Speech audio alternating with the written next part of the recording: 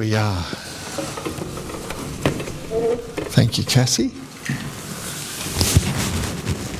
We can come back and pick it all up in a while. Well, good morning to you all. Good morning. Afternoon. No, it's still no, still morning. Still morning. He's morning.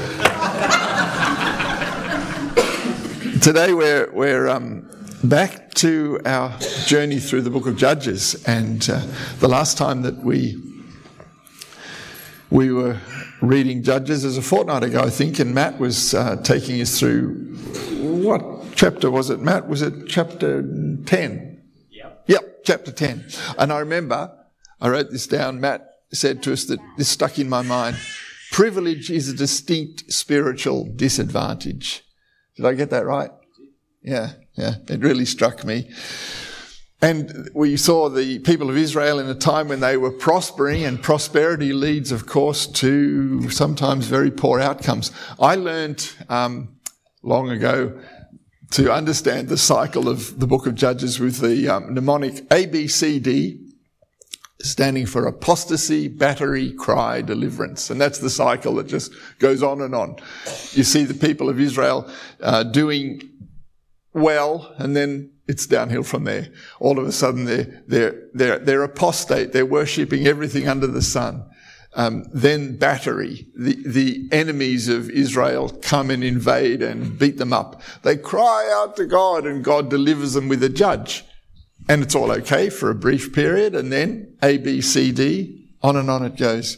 I'm just going to read a little bit from Judges 10, because although our reading's from Judges 11 this morning, this is the background. Again, the Israelites did evil in the eyes of the Lord. They served the Baals. Listen to this list. They served the Baals, the Ashtoreths, the gods of Aram, the gods of Sidon, the gods of Moab, the gods of the Ammonites, and the gods of the Philistines.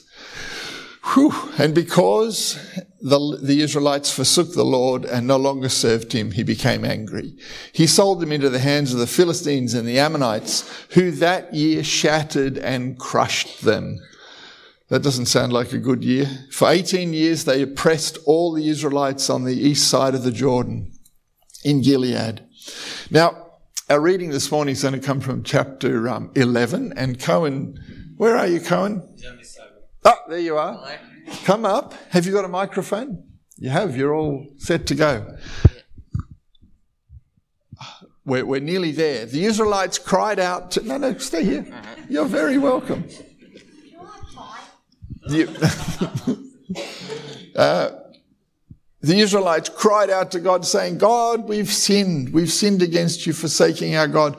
And this time God says to them, but you have forsaken me and served other gods, so I will no longer save you. God says, go and cry out to the gods that you've chosen. Let them save you when you are in trouble. The Israelites return to the Lord again and say, we've sinned. Do with us whatever you think, but please rescue us now. And God could bear Israel's misery no longer. Chapter 11. Is it on? All right. Jephthah the Gileadite was a mighty warrior. His father was Gilead. His mother was a prostitute. Gilead's wife also bore him sons, and when they were grown up, they drove Jephthah away. You are not going to get any inheritance in our family, they said, because you are the son of another woman. So Jephthah fled from his brothers and settled in the land of Tob, where a gang of scoundrels gathered around him and followed him. Sometime later, when the Ammonites were fighting against Israel, the elders of Gilead went to get Jephthah from the land of Tob. Come, they said, be our commander so we can fight the Ammonites. Jephthah said to them, Didn't you hate me and drive me away from my father's house? Why do you come to me now when you are in trouble? The elders of Gilead said to him, Nevertheless, we are turning to you now. Come with us to fight the Ammonites, and you will be head over all of us who live in Gilead. Jephthah answered, Suppose you take me back to fight the Ammonites, and the Lord gives them to me. Will I really be your head? The elders of Gilead replied, The Lord is our witness. We will certainly do as you say. So Jephthah went with the elders of Gilead, and the people made him head and commander over them. And he repeated all his words before the Lord of Mizpah. Then Jephthah sent messengers to the Ammonite king with the question, "What do you have against me that you have attacked my country?" Thank you, Cohen. And at that point, Jephthah shows surprising brilliance because he answers the question from the king of Ammon with a lengthy historical summary of Israel under Moses, their exodus from Egypt and their entry into the promised land, and who they fought and who they didn't fight, the lands they went through, the lands they went around. And we're not going to read it all this morning because, frankly, it's quite dizzying. It's quite detailed. If Pastor David was here, he could make good of it, but I would make bad of it. So we're just going to leave it to you to read it. But Jephthah shows an amazing degree of acumen. He is all over this topic. And that's surprising, really, because as you heard Cohen read to us, he has been in exile. He's been living in a place called Tob, which I don't know where Tob is, but it sounds ordinary, doesn't it? Tob. He's been out there forced out by his brothers who disowned him. And he's been living with, as the Bible says, a band of scoundrels. And so how does this young man living among scoundrels in a nondescript place called Tob come to have such a grasp on the history of Israel? A summary of what he says is this. He replies to the king of Ammon, "Your God says this land is yours. Our God says this land is ours. There's only one way to settle this. We'll meet on the battlefield." And of course, that's exactly how God's will was interpreted for centuries and millennia. And even into the modern age, that's been true, that God's will has been determined by who wins a battle. And what an ugly notion that is. At the end of the speech that Jephthah makes, we didn't read it this morning, the king of Ammon paid no attention to the message that Jephthah sent him. And that's all we're going to read this morning. Now, the story of Jephthah has two halves. This is just the first half. If you know the second half, I'm going to encourage you to try and put it out of your mind. Now, it's not an easy thing to put out of your mind, but if you know the rest of the story, don't think about it this morning because next Sunday's reading will cover that. So this morning we are just looking at the formation, if you like, of this young man. And in the verses that Cohen read for us, there are just some beautiful clues as to who this mighty warrior is. First clue is something really interesting, just a little word that Jephthah uses when he's replying to the elders of Gilead. So Gilead has sent its best men out, the leaders, the prominent men, to find a new champion. And they've gone to Tob to find this bloke with these scoundrels. It feels like they're scratching the barrel, doesn't it? But when they go there, Jephthah responds to them and says, but hang on, you hate me. Aren't you the people that joined with my brothers and drove me out? And their reply is really interesting. They say, nevertheless, we're turning to you now. Come with us to fight the Ammonites, and you will be head over all who live in Gilead. Now, this is the thing. Here comes. Jephthah then replies this way. In verse 9, he says, suppose you take me back to fight the Ammonites, and suppose the Lord gives them to me. Will I really be your head? Now, that word really, does that stand out to you a little bit? It's an odd word, isn't it? If he is actually going to become the commander-in-chief, if he's going to become the mighty warrior right here, right now, and off we go and kill the Ammonites, why does he say to the elders of Gilead, will I really be your king? Can you hear a vulnerability in the question that he's asking? It's odd, isn't it? And I think what you see in that moment is not a mighty warrior, not then. What you see is a little boy who was utterly and violently rejected by his brothers, What we hear is this little boy asking if he can come home. Second clue, the opening sentence for today's reading, Judges 11:1. It begins this way: Jephthah the Gileadite was a mighty warrior. His father was Gilead and his mother was a prostitute. A mighty warrior?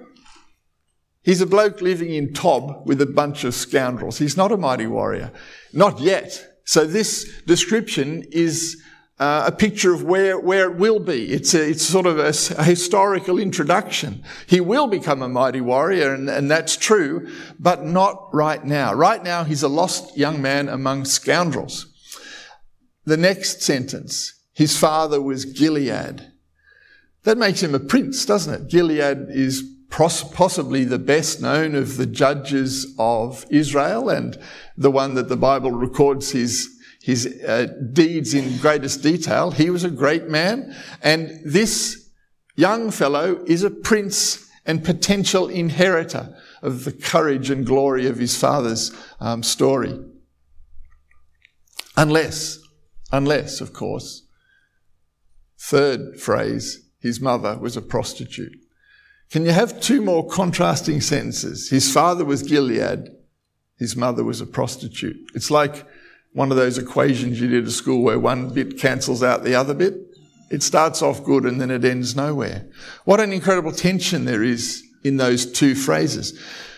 Huge potential having Gilead as your father, but an even bigger liability having an unknown prostitute as your mother. You get this sense of what might have been. He's a man with bad blood. He's a disgrace to be hidden from sight, to be banished to Tob, an embarrassment to his family and an embarrassment to the eldership of Gilead. Third clue, are you getting a bit of a sense of who this fellow is? The third clue is the amazing historical narrative that he offers to the king of Ammon. I've mentioned it already, and it really is worth a read. In his amazing grip of the fine details, and it is fine. He knows this story inside out. In that intensity, I can hear him holding on tight to what he believes is his. He's banished, he's nothing, he's nobody, but he has this vision of who he might be, of something enormously bigger than what he is right now. He's got an attachment to an identity that other people have ripped away from him. They really have. They banished him, and he's living in exile, but he holds this identity tightly. It's as though he must at some point have heard this story many times to learn it, but you get the idea that he has repeated it many more times. It's a narrative that preoccupies him, and he's obsessed with it. Last clue to who he is comes from the story that Pastor David led us through in chapter 9. I think David said, was this the one where he said it was the ugliest part of Judges? Well, I can't remember quite, but the story is that Abimelech, son of Gilead, slaughtered the 70 brothers that he had so that he could become the leader. What does that say to us? Well, Abimelech, there was one that got away, wasn't there? A younger one who went and taunted them. But Abimelech destroys the whole generation that could potentially contest his leadership. He murders 70 of his own brothers. But what about Jephthah? Apparently, Jephthah was such a nobody, he didn't matter to such a degree that he wasn't even worth killing. Sobering to think of that, isn't it? He was absolutely nothing in anybody's eyes, of so little value that Abimelech didn't even bother killing him. Well, a real change in pace now, because I want to tell you some stories. And while I do, Darren is going to come up and do a drawing for us over here on his easel. Do you think that's an elegant easel? I really do. I like it. So, while Darren's working away, I want to show you some scenes from my childhood. Now, I'm not trying to compare myself to Jephthah, really, but wait and I'll show you. So, see this picture? Can you identify me in those? Well, the first thing you notice about those people is that they're not a gang of scoundrels, are they? Scallywags maybe, but not scoundrels. So I'm there. Who can spot me? Anybody got any ideas? The biggest. Did you say the biggest dag? The little head? Where? Right at the top. That's my brother. That's my brother Hamish, the little tiny head. Any other guesses? No, I don't know why. His name was Stephen, so why it has an R, I don't know. No, look, well, I'll tell you where I am. I am the boy that's just below my little brother's head, and I'm hanging onto something and hanging down like this. See with the white shirt? That's me. All of these boys, we lived in about 5 houses, all in a row, in the street that I grew up in. And it was a wonderful childhood, it really was. It was as close to idyllic as you can imagine. We lived in the right on the edge of the Sydney Foreshores National Park. So all of our houses, to the right, you went into bush that went to the harbour. And we all just grew up in this phenomenal place. A couple more slides to show you. These cannons, there's another cannon one, let's have that. These were just down the hill from us with these cannons, and we would just go and play forts and wars. You know how kids do that? But we had real guns, like real guns, and real forts. Now, the next one is a dungeon. This dungeon was just open, but I never saw it like that. I've never seen it like that till I found this photo, because see that dark line? I was going to bring a little pointer. I could point with this, but I don't think it would work. That doesn't work, does it? See the dark line on the far wall, about this far off the ground? Like a watermark. Well, throughout my childhood, this was flooded to that depth. And it was absolutely pitch black, because you go through 2 or 3 turns to get to there. And it was utterly black. And we had, you remember what torches were like 40 years ago, before they invented LED bulbs? And you had these little wire bulbs that would pop, and batteries that would fade, and all of that. And they were made of metal, and you always had to go bang, bang, bang, bang, bang to make them work. And so we'd take our torches in there, banging and hoping, and then it would go dark. And it was flooded, and there were just bits of wood that we used to sort of balance on to get in there. And just back here and upwards, there was an air vent. I know it was round because it didn't let any light in. But as soon as we went in there, some other scallywag from the gang would go to the air vent and start making ghost noises. And honestly, like, it was just how we didn't lose somebody or drown somebody in there, I just don't know. But an extraordinary childhood. Last picky, that's the mast off the Sydney. It's a huge thing. And there's a dividing line, because all the boys in the picture who were older than me went to the top of that, not just once, but often. Me, no. There's this cut-off. I wasn't good enough. For some reason, I was the dividing line between the real fun and the little kid stuff. Can you go back to me in the tree again, just for a moment? And there we are. And I sort of look at myself there, and I think, I'm just trying so hard to join in and be one of the big boys, but I just wasn't one of the big boys. And what was worse, I had this stupid habit as a child.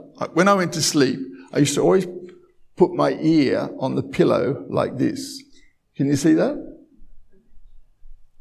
It feels comforting even to this day. But I don't do it anymore, because the result was that for most of my childhood, I looked like that. And I think that's why I'm hanging like this, so that you can't actually see this.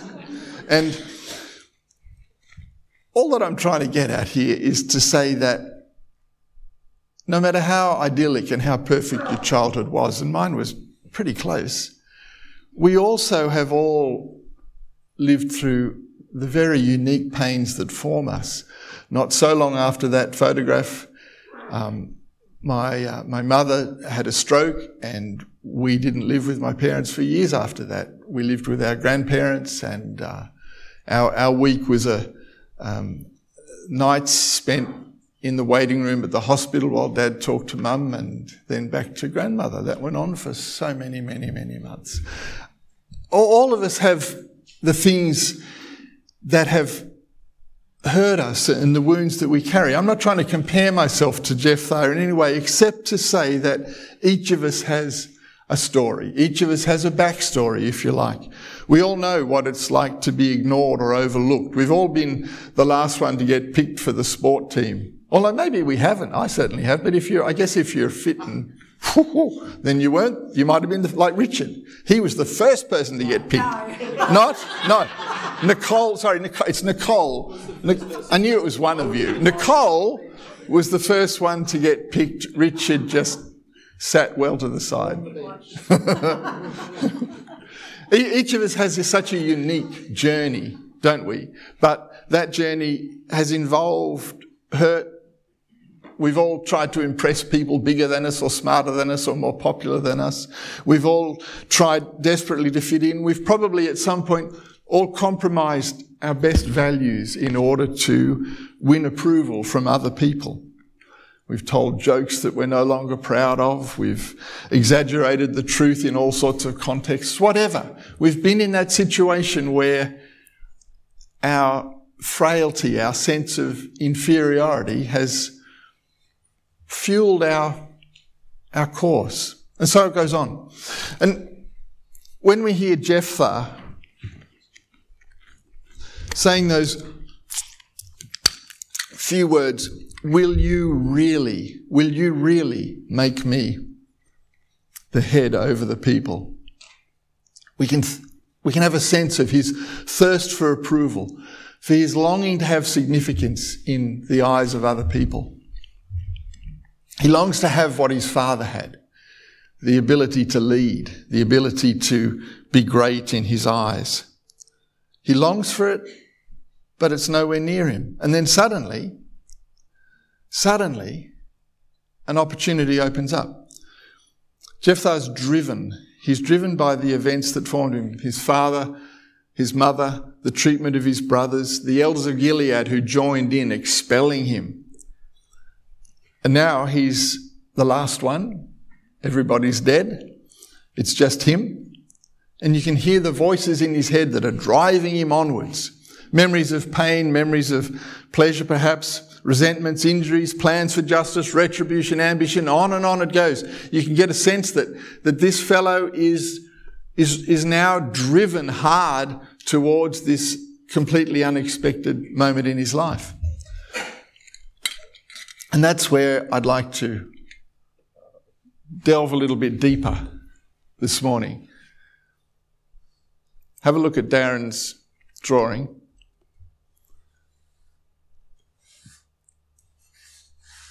What do you see on that face? You can't see the face's detail, but what does it conjure up in you?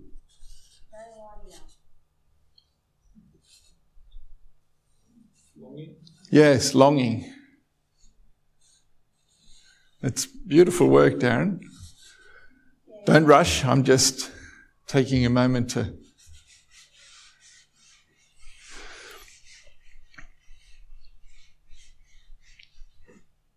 Somebody who's... longing is probably the right word, isn't it?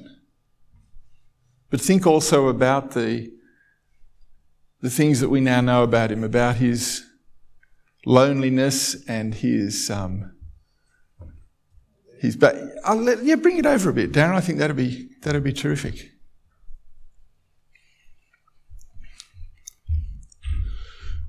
It looks to me that he's also wanting something. He's wanting to be led himself. He's wanting to be called. He's wanting to be welcomed. He's wanting somebody to take his hand. He's looking for a father who's gone. He's looking for brothers who are gone. And he's driven inwardly by so much hurt and damage. So much. I think that he stands in a balance point, which is the point that I find myself in so often. And it's the difference between being driven from behind or being called from in front.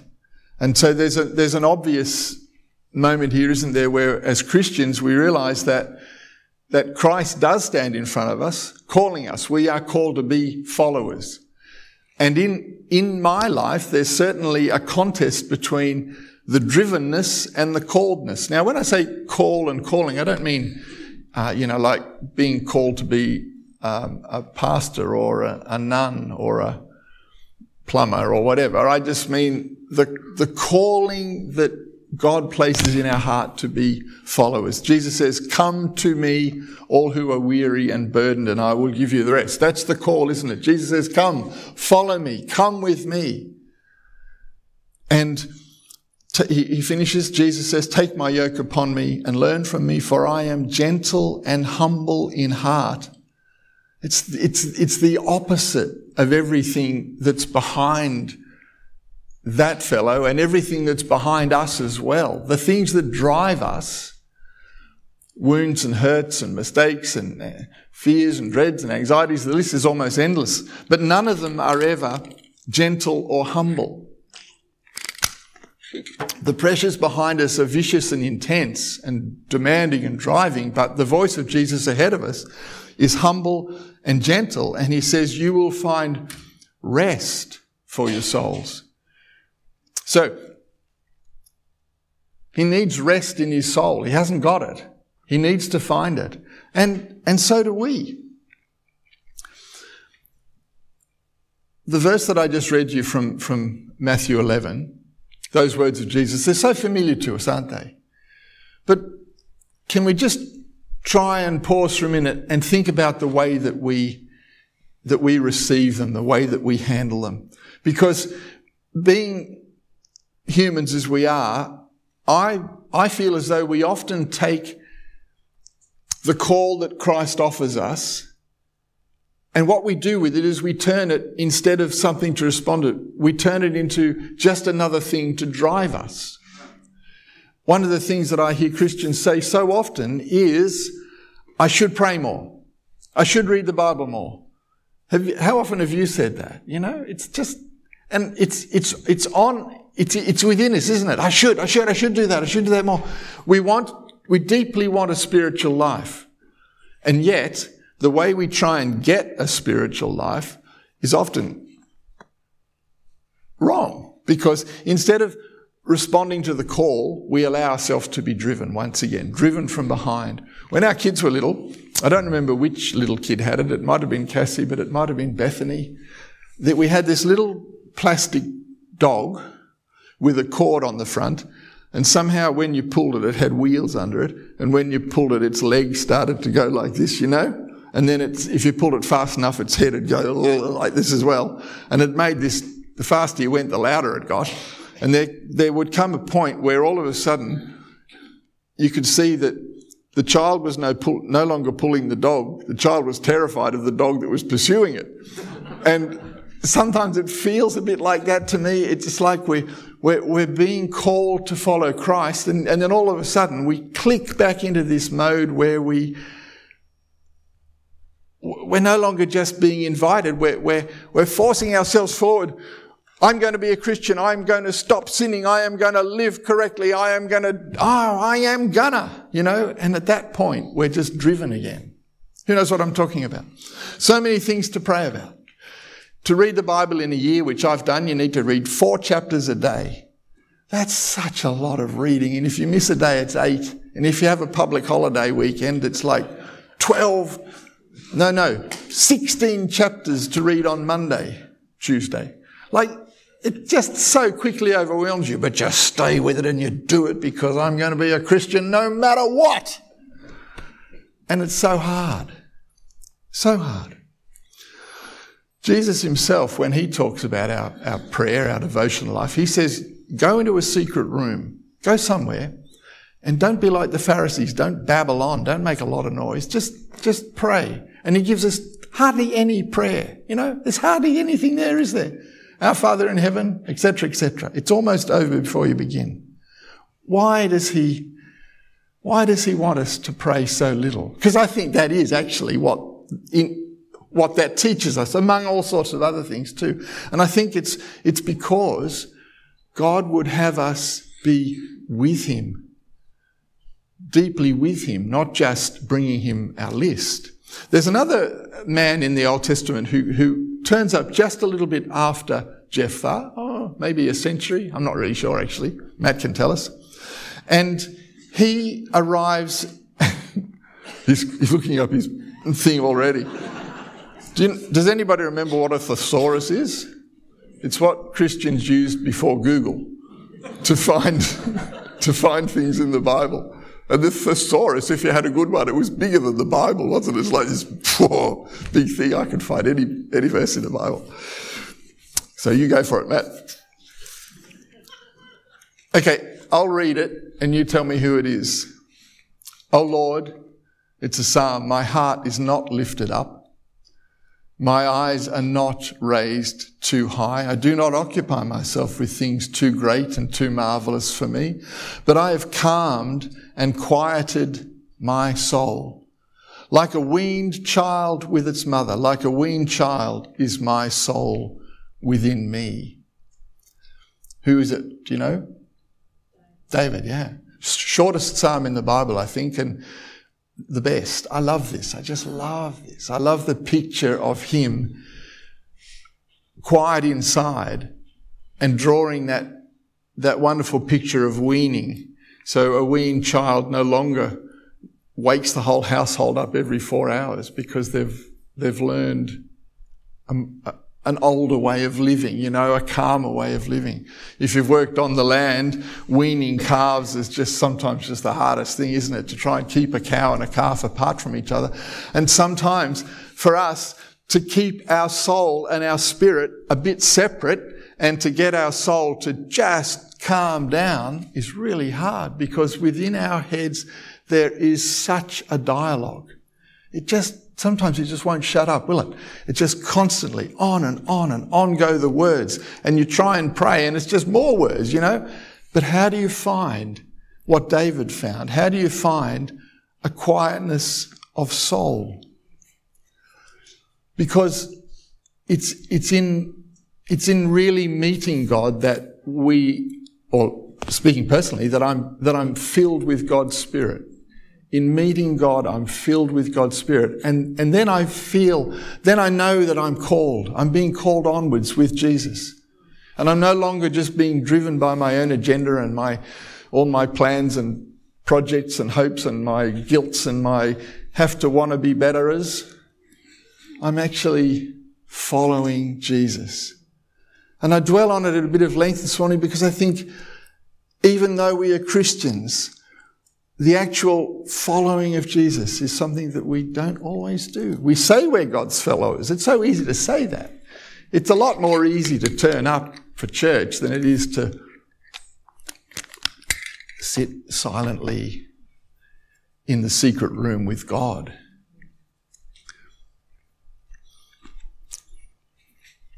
How do you do it? This is the hardest thing to talk about, really. I had an interesting experience a few years ago I'll say what I was going to say. I had an interesting experience with a nun. It sounds a funny thing to say, doesn't it? But I knew a nun who had motor neurone disease, and we corresponded.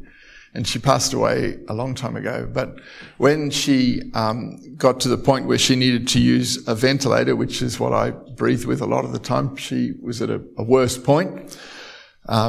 And that's eventually where her end came. But she couldn't tolerate the pressure of the machine, and she just couldn't get her head around it. And I had this little inspiration, probably because I knew she was a nun, and this idea just came into my head. And I said to her, I wrote and I said, here's a ventilation meditation. When you breathe in through the mask, in your heart say, Christ is in me. And when you breathe out, say, and I am in him. and do that. And it worked for her. Somehow or other that connected with her. And I found myself following that advice. Just, I don't know, I sort of stumbled onto this. And because if you want to pray long and quietly, there's something about our breath that fits in with that. And after all, God breathed on us when we were formed. And the Spirit is the breath of God. And so somehow there's some sort of connection. Christianity has a mysticism in it that dates back through all the centuries, but sometimes we're a bit removed from it.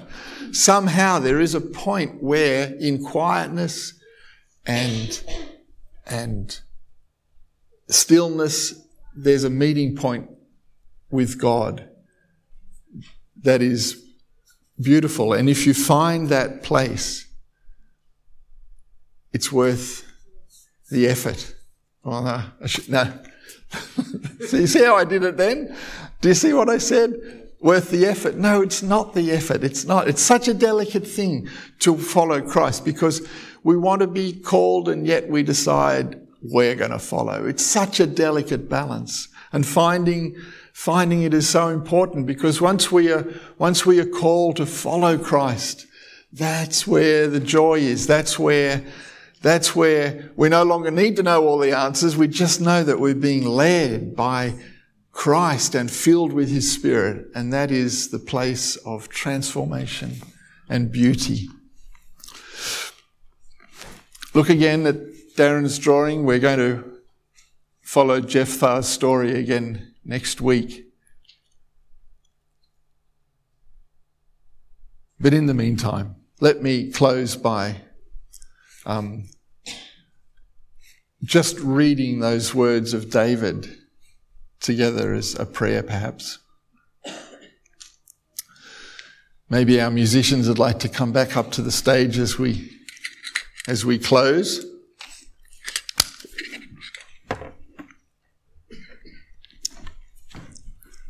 Why don't we stand together? I'd like to read this with you.